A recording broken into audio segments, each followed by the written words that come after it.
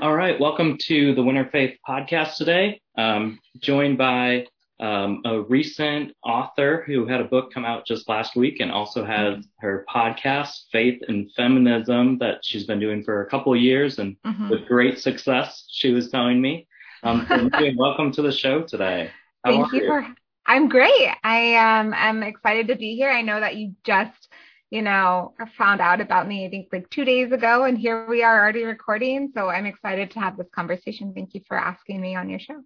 Yeah, absolutely. Yes. So the very, very recent friendship, I was just telling you that I found about your book through a common friend, Christy Ballman, and heard you speak about your book, and then went through and almost listened to your entire book in the last 24 hours. And there's definitely a few things in my head, a few things that I've forgotten. Yeah.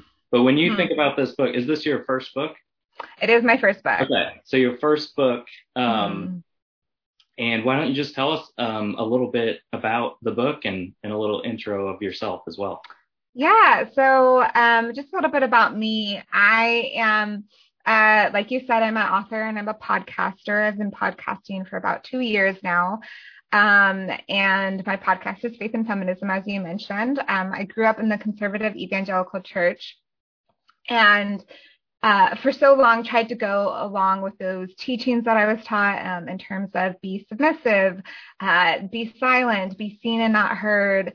And I thought, even though this feels wrong, if this is what God wants of me, I will, of course, do it.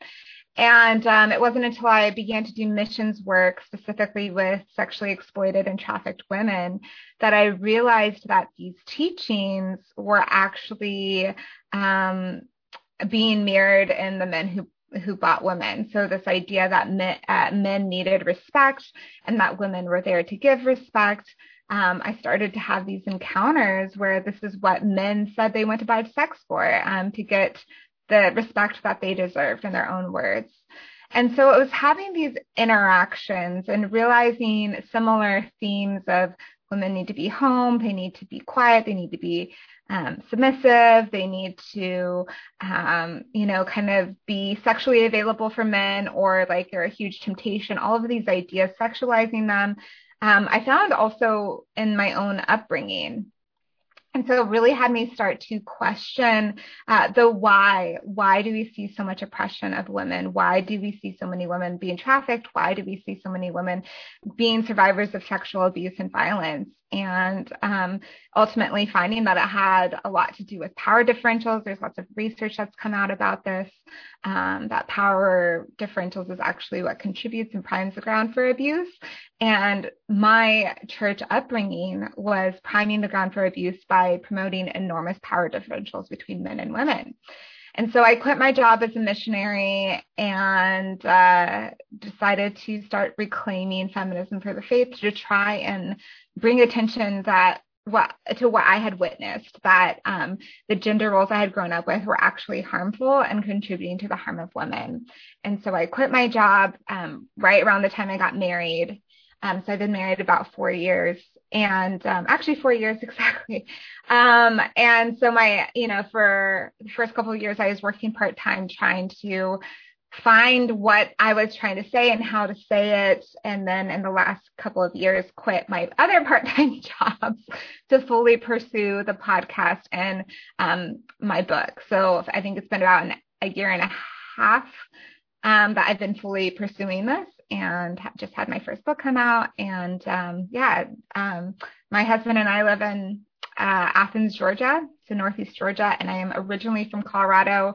Some other fun facts: I like to travel, and we have 2 dogs, which you may or may not hear in this podcast. I usually shut them out, but sometimes you cannot control the FedEx man showing up. And so if you do hear that, apologies in advance.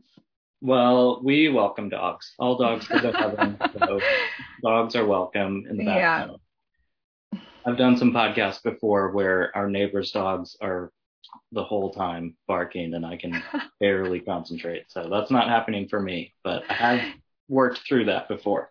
Okay. So there was, thanks for that introduction. There was one or two things just right off the bat that I think about, this idea of power differential. Mm-hmm. Could you talk more about what that is for those? I think that's a fairly new term for me too. Mm-hmm. So.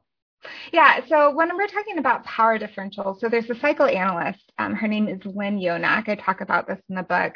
But she has been asking the question, why is sexual assault so prevalent in our society? You know, you think of the Me Too movement. Why can you ask almost any woman? Actually, probably every woman has at least an experience with sexual harassment, if not sexual assault. Like I said, statistically, 1 in 3 women is the survivor of assault. I don't know a single woman who hasn't had sexual harassment. I like honestly cannot think of a single person who hasn't. And so the question is, why does this happen? I know that forever, growing up as a woman, specifically in the evangelical church, I was taught that it was kind of my responsibility to prevent those things from happening. So I could prevent sexual harassment and sexual violence by covering up, by being fully clothed, by not walking alone at night, by having keys in my hand, by having my cell phone ready, by, having a man present. All of these things I was told to kind of prevent sexual violence happening to me. Unfortunately, those things didn't protect me. I was a good girl. I followed all the rules, and still, I am a survivor of sexual assault. And I kind of thought it was just me. And I think that's kind of what we've been told as women. It's like, if something happens to you, it's just like individually sin, you're unlucky. And actually, a lot of it, I thought it was my fault because I was raised with the belief that, I grew up with sayings like, if it's not on the market, don't show it, or, boys will be boys, or women are stumbling blocks. And so I thought, I must have done something wrong. I wasn't covered up enough. I did something wrong. I don't know what it is, but I've been told my whole life if something happens, it's my fault and my job to prevent it. And so when it did happen, I didn't know how to deal with it, and I didn't tell anyone because I had so much shame about it for like 10 years. So the question is, if this is my story, and what I found as I did missions work is this was not just my story. This was the story I heard over and over and over and over and over and over again. And I started asking myself, why is this happening? Why is what I was told was a man's individual sin? Why are so many women victims of other men's choices? And so, when we talk about power differentials, when we talk about the research that Lynn Yonak has done, like I said, she's a researcher and has come to see it as, power differentials. So when we talk about power differentials, we're talking about who has power in a certain situation. So she gives a lot of examples of, a lot of times when we hear about sexual assault in the church, we hear about this all the time. So let's think of perhaps Ravi Zacharias. He was abusing women. And because he was a powerful celebrity man, people didn't believe the survivors of abuse, and he had a lot of power over them. Most of the time they were in his employ. So they're his massage therapists. And so coming forward would be, a cost, to losing employment. And so he had power over them in this way. And then also that he just had this massive celebrity, standing, and no one would believe them if they came forward. And so we see this example of Ravi having power over his victims. But if we kind of zoom out, this is the story we see again and again and again. And if we're even talking about, say, it's maybe even 2 peers. So let's talk about the case of Chanel Miller. 2 college students, you think they would have equal footing, but because of the way our justice system is set up, oftentimes men have power in our justice system and women don't. So this, to backtrack to this case, to kind of give an idea of the power that was in play here, we're talking about Brock Turner was a Stanford swimmer, and was witnessed raping an unconscious woman. Like there was witnesses to this act. He had done it outside. And so when they went to court, what we heard and again, let's not ruin his future. He was such a good guy. He just made a mistake. He was drinking. He wasn't responsible for his actions. Yet, when we heard the stories of the victim, it was her fault because she was drinking. She should have known better. She should have been watching her drink. She shouldn't have done this at night. And not even concerned about her future or her livelihood. It was all focused on absolving the sins of Brock and people saying, well, I knew Brock, he could never do this. And this is something that we see again and again. And so who is holding the power in that situation? Well, it's Brock, not only because he took advantage of a severely drunk and unconscious woman who had power there. Obviously he did, because she was not conscious to consent. So there's power in that way. But then when you think about, when we zoom out, when it did go to court, even though there was witnesses, he was only convicted to 6 months jail time. And that's like best case scenario. And he only served 3 months of those. And so if we look at more statistics here in the United States, only 5 out of 1,000 rapists face jail time. 5 out of 1,000. And so again and again, I read her memoir and she talks about, I had the best case scenario. There is witnesses to my rape. I can't have a better case than this. Yet, she was dragged through the mud. Her name was dragged through the mud, and it was all put on her. It was her problem. And so when we look at the scripts that we have in society, for example, United States, we're actually number 51 in gender parity. People would think we're higher, but there was a UN report in 2018, and women don't have as much power as men. That's a simple fact here in the United States. And if we look at our representation, that's something that we really lack in, the representation of government. And who is making these laws? Why do only 5 out of the 1,000 rapists face jail time? Probably because a lot of judges and police officers and all of these are men, and they're naturally going to identify and almost want to protect the men. And even if that's not what they would say, you can never understand what it's like to live in a woman's body. And so there's even just like that lack of understanding of what it is like to be a woman, to constantly feel that you're at risk of at least sexual harassment. I get catcalled all the time. It still happens today. You know, I'm 32 years old, I'm married, and nothing prevents the catcalls. They're everywhere. And so we need to talk about who has power in society? Why are women not believed? And oftentimes when we hear these stories of sexual assault and sexual abuse, who held power in that scenario? And so often it's the men. It's a college professor over a student. It's, an employee over, or an employer over an employee. And when we see stories of sexual assault in the church, again and again, it's a pastor over a congregant. And so we need to examine the power differentials that we have in play, not just through hierarchical standings, but also through like societal value. Where do we place our value? How can we see that so often men, are given the benefit of the doubt where women are disbelieved? Let's even talk about, for example, we're one of the only we are the only wealthy nation that doesn't have paid parental leave, and how that is showing that our value is not on women being in the workforce. It's kind of like, oh, well, you should stay home if you have a kid. And so there's all of these little things that shows us that women don't have the same kind of power. They're not as valued. And so we need to examine the power differentials that we have and what scripts and what lessons that are coming away from that. And so, like I said, there's many researchers who talk about this. Lynn Yonak is one of them. There's another one named Jackson Katz. And there's another study actually in India of this woman who surveyed 100 rapists, convicted rapists, and she asked them why do they do this? And what she heard again and again is it became from gender scripts and gender norms, the ideas that women should be at home and cover up, or they're going to be responsible for something. And while that's, an idea in India, that's also very present here. So often we're hearing about, well, what she should have done differently so she wasn't assaulted instead of who did the assaulting. So I think even the way we have this conversation, it's still saying it's a woman's responsibility to not be raped, when it's actually the message should be men don't rape. But I think even that is showing the power differential of who are we focusing on when we have this conversation. And while we should care about victims and hear their stories and believe them, we also need to be like, well, they can do everything right and still be the victim of assault. So we actually need to address the root cause, which is why do men assault? And again, we see it coming from a need for domination, a need for power, and a need for control. And that's what I witnessed when I talked to Johns. They told me, I am here to get the respect I deserve. I'm here to get the respect that I feel like I don't get elsewhere.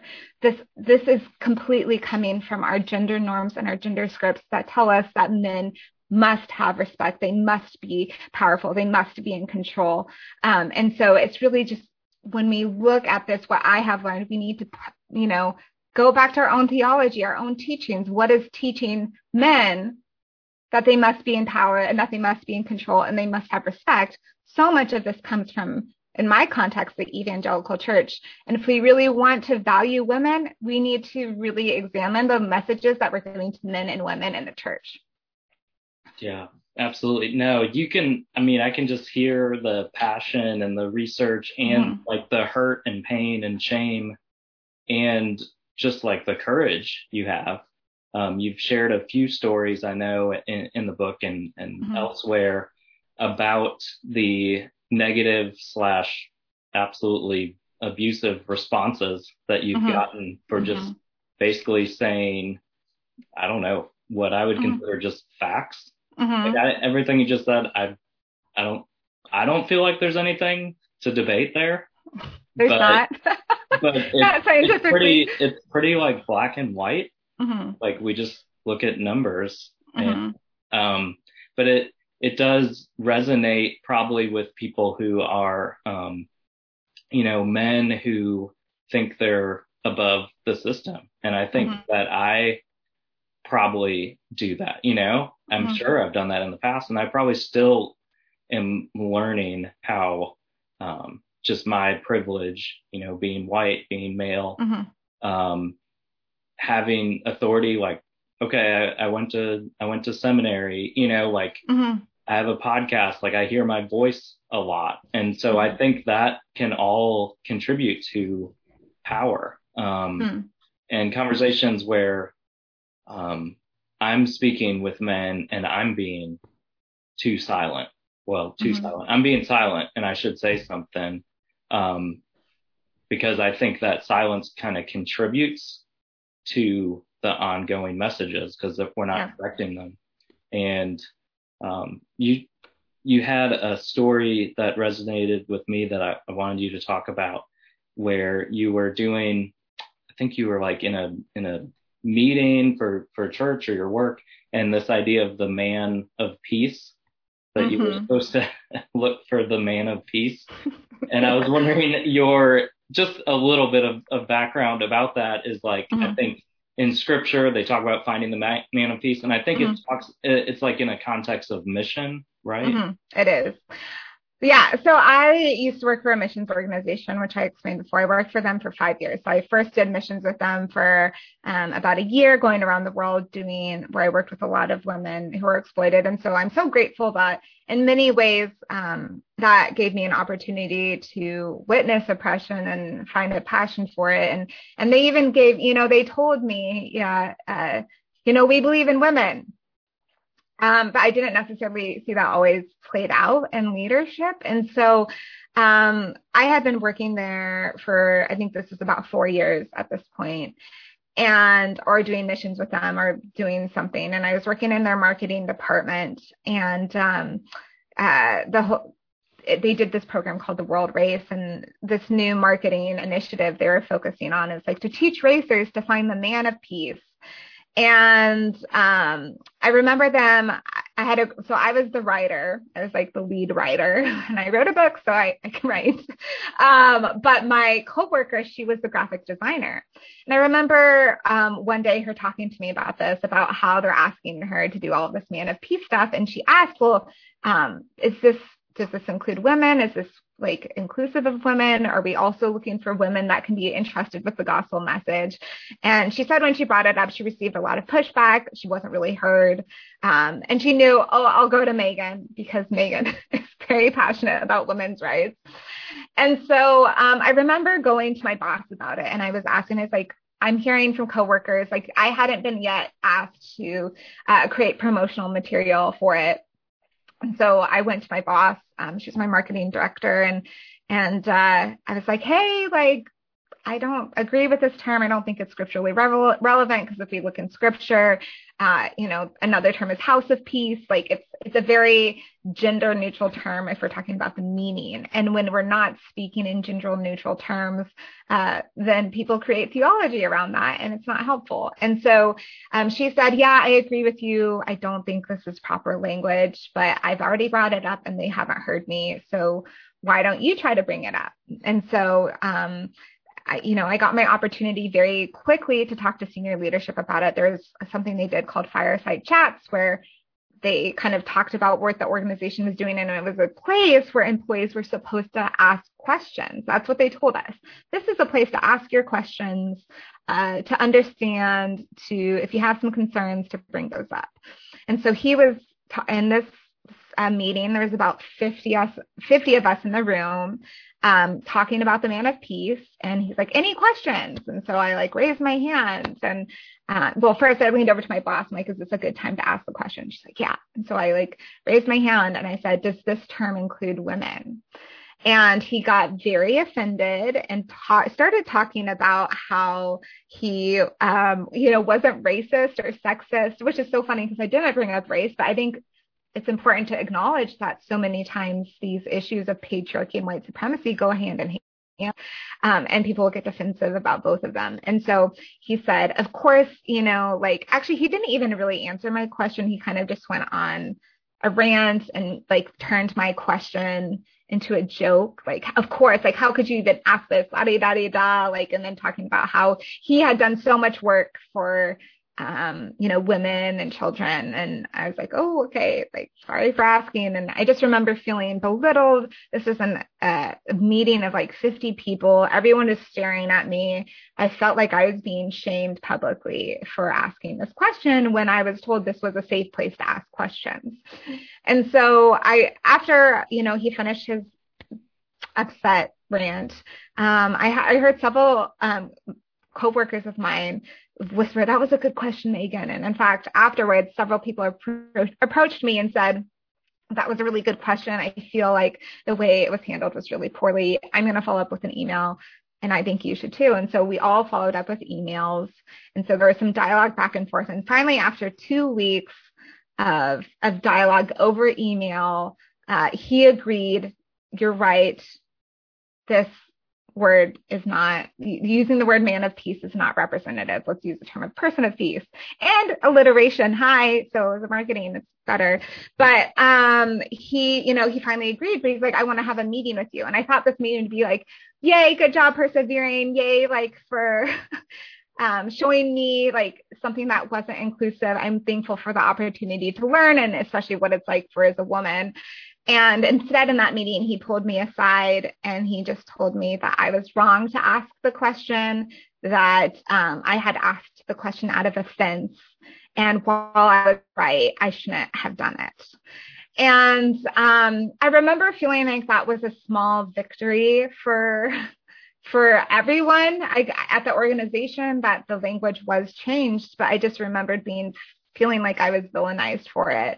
And so I think when we're talking about, in so many of these Christian spaces, if we look up who's in leadership, it's white men who are generally of the boomer generation. And so as such, they hold perspectives of white men of the boomer generation. They don't know what it's like to be a woman. They don't know what it's like to be a millennial. They don't know what it's like to be a person of color. They don't, there's so many things they don't know what it's like. And instead of taking the time to learn, hey, this person is giving me their perspective of what it's like, they just bring these perspectives and really kind of shut down any other perspectives. And so we see this in the church over and over and over again, and this almost protection of power. I have power. Don't challenge my power because I'm good and I don't want to be bad. And I'm not saying that these men are bad, but I'm saying if we don't take the time to listen to blind spots that we naturally have, I'm a white woman. I have had and talk about in my book often about how I have to unlearn white supremacy, and I have to continue to unlearn white supremacy. And oftentimes when I get defensive, because I think that's a natural human response when someone calls us out, I just remember what it's like for me as a woman to tell a man that hurt me. And with a person of color saying, hey, Megan, that hurt me. to understand what it's like to not feel or believed in when I tell a man that something hurt me, to be dismissed in that way. And so in the same way that men hold power over women, white folks hold power over Black people and people, Latino people, and like all of these different people, because there's this hierarchy of race that we have put inside this idea of white supremacy. And so I think whenever I get defensive, I just remind myself I can never know what it's like to live in a different body. And these people are generously letting me know what it's like. And that should inform the way I interact with the world, because if I'm hurting them, I want to stop hurting them.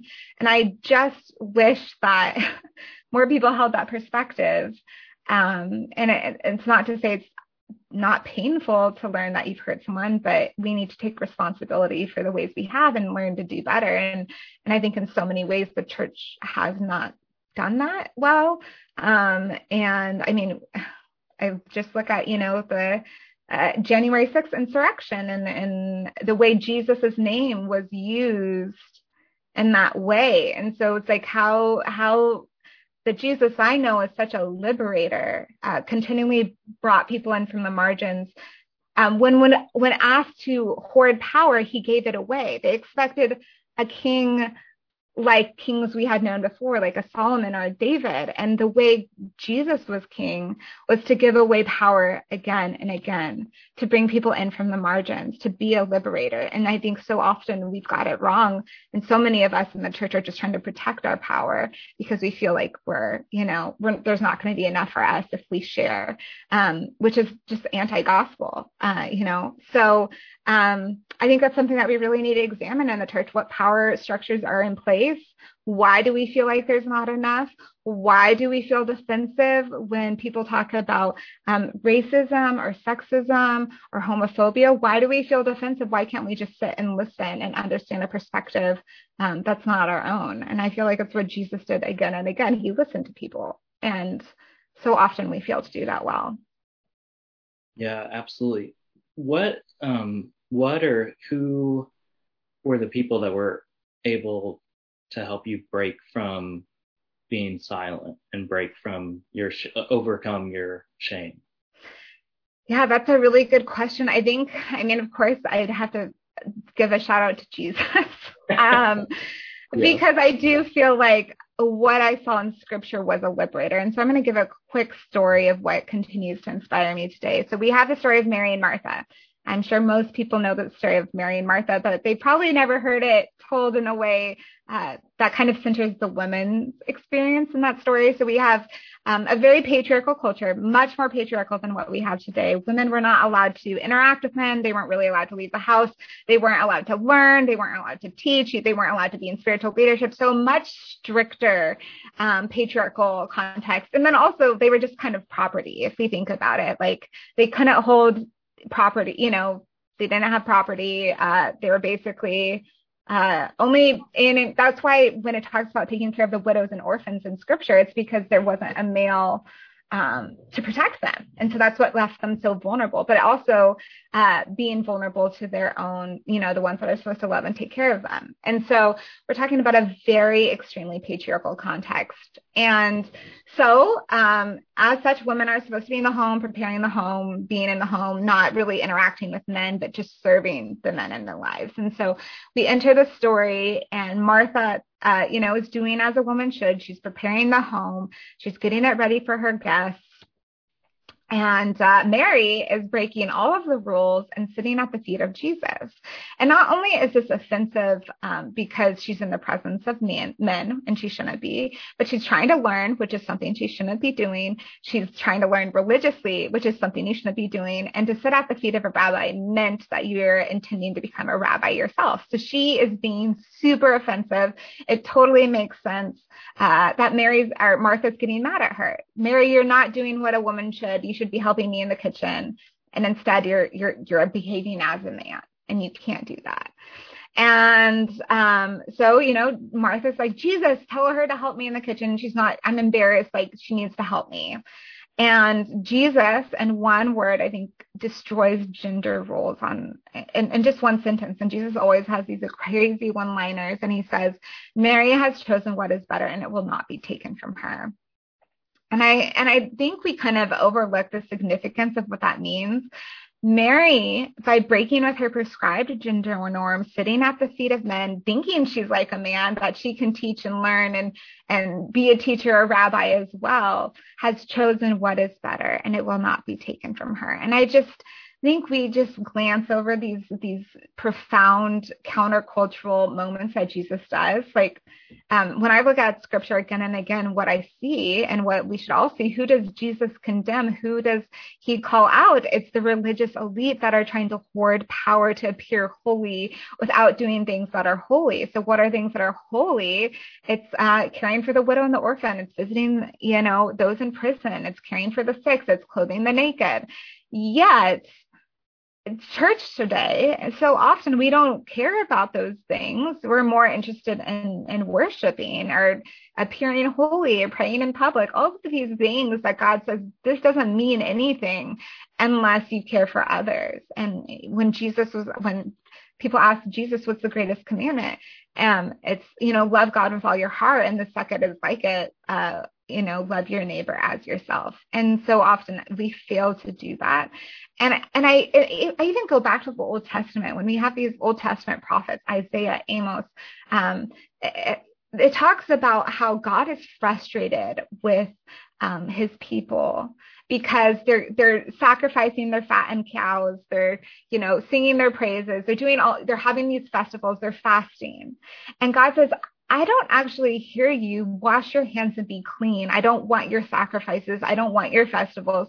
I don't want your praises. What I want is for you to learn to do right, to seek justice, to free the oppressed.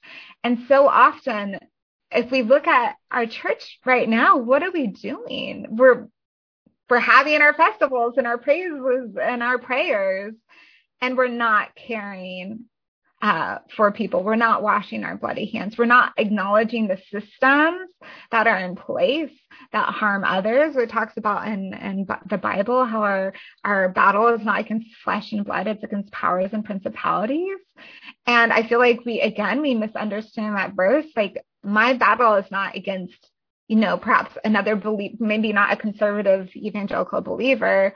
My battle is against racism and patriarchy and these powers and principalities, that are present in the church. And so for me, I feel like to follow God most clearly is to use my voice to, like Jesus said, choose what is better and not have it. And that would be to use my voice and to have that not be taken from me. So for me, my battle is against, specifically for me as a woman, and what I've seen is patriarchy, and obviously white supremacy and stuff like that. I'm also unlearning, but what I'm really dedicated to taking down is Christian patriarchy and the way that it's been used to harm others. And so using my voice is choosing to not be complicit in a system that hurts women. And I saw firsthand how this system harms women, and I will not be complicit anymore. I will not be complicit by shutting up and sitting down, because this is too harmful. The fruit is rotten, and I'm going to be calling it out. Mm-hmm. So the inspiration that you get from Jesus, I think that makes sense. I'm wondering if, if there's been moments like my podcast, the Winter Faith podcast, like Winter Faith to me is like moments where we're just facing apathy, discouragement, depression, anxiety, whatever is our kind of winter seasons. So for you, is there anything like that? Like, I hear your passion.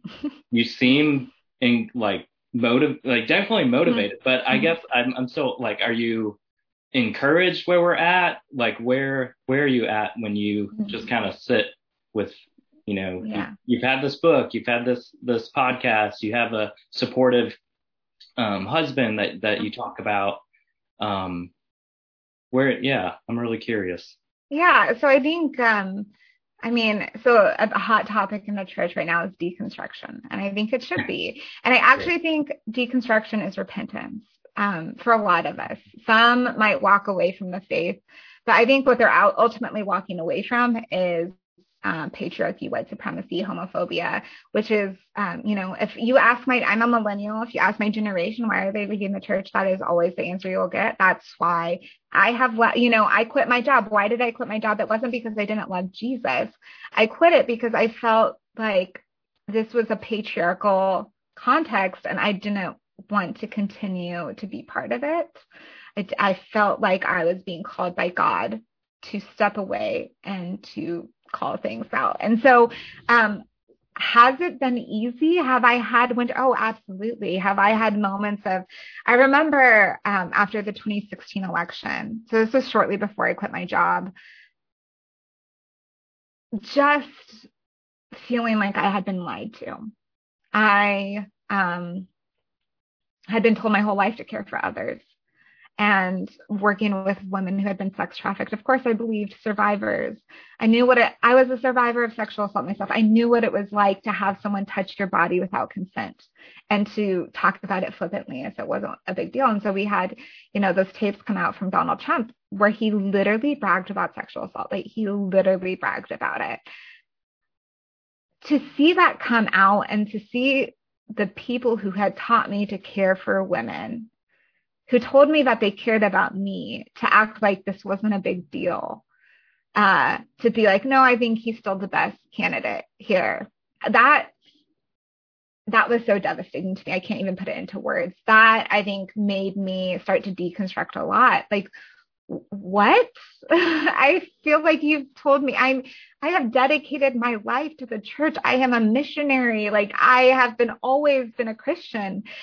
And you taught me to care for these things, and I care for these things, but by choosing this candidate, it feels like you actually don't care about those things. And of course, I heard all of the reasoning, but for me, it didn't take away the pain that it felt as a survivor for this to be, no, it's actually okay. This is fine. This is the best way. And I remember sobbing about it all day and going to a man that I really trusted and hoping to be encouraged, to have some, I guess, empathy for what I was going through. And he said, Megan, this is God's will, and you will eventually get it or you won't. This kind of, you're wrong. This is great.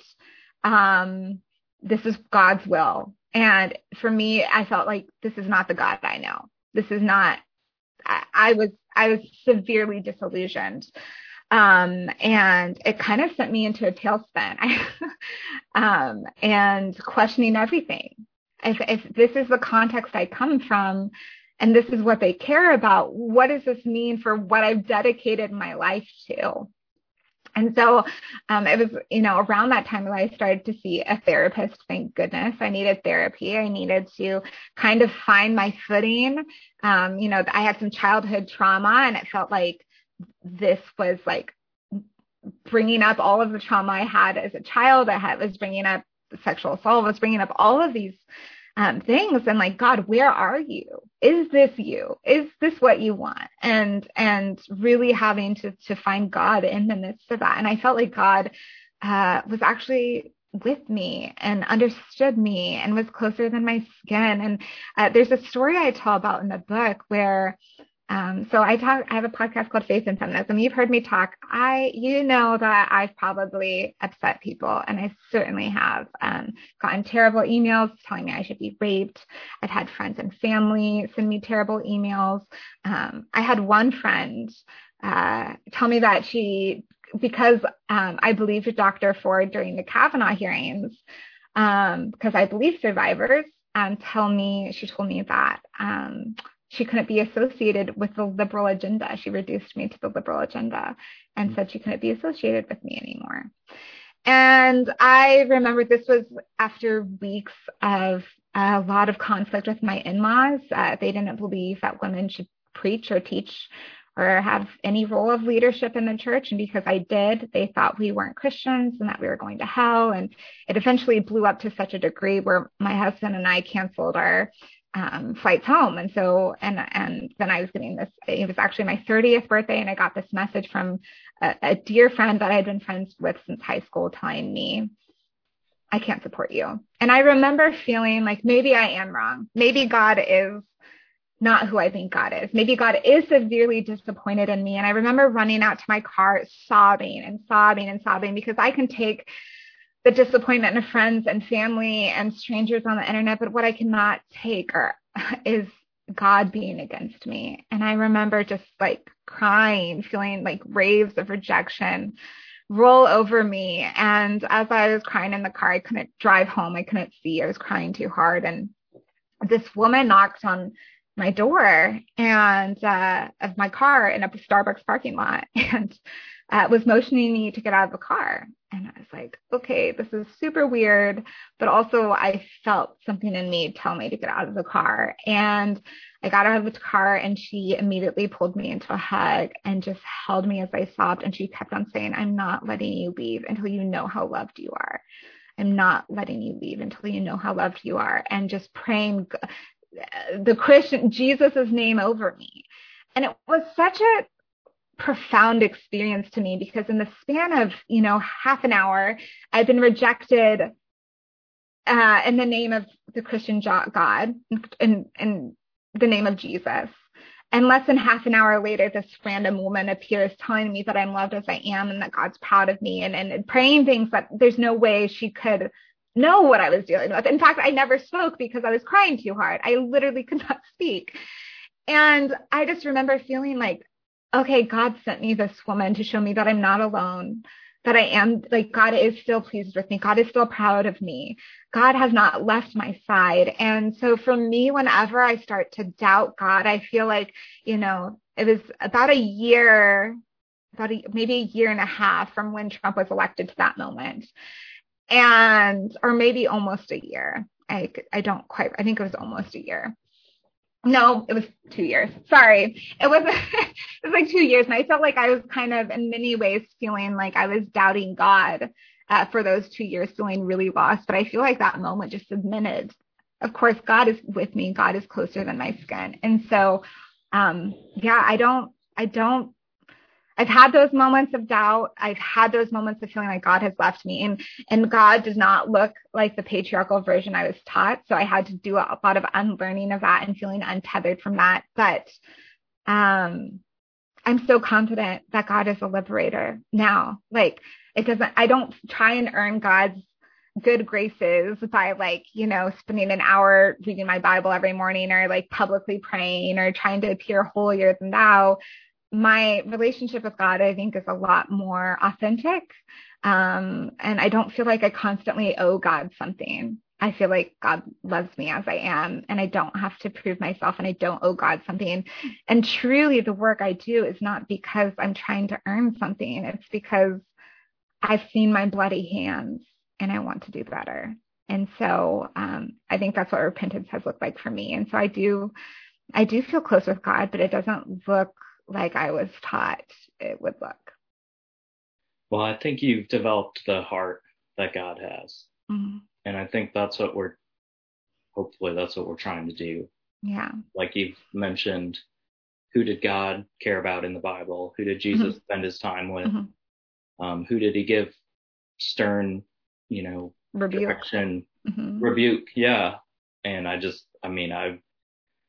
relate to that pain of being condemned for, I like this author and therefore I'm not a Christian anymore. That hurts when, when that was told to me.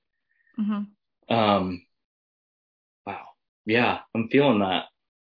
And I just think that's like the heart of God, like you've mentioned, is to love those that are really broken by a system. And widows and orphans is the phrase that we see in the Bible, but there's also like the Samaritans and the even how Jesus loves the Pharisees at moments. Yeah. There's just so much to be gained. And I just feel like, wow, you've done a lot of work in a short period. Like it feels like it's been fast, and not everybody's story is like that. And yeah, I guess maybe my last question, thank you so much for taking time to do this. So what is the message that you would give to my 8-year-old daughter? Like, what do I need to teach her as her parent, and my wife? Obviously there's other family members too, but yeah, just the message to the girls that are young and trying to figure out this world that they're in. I think that would be I don't know if you thought about that at all.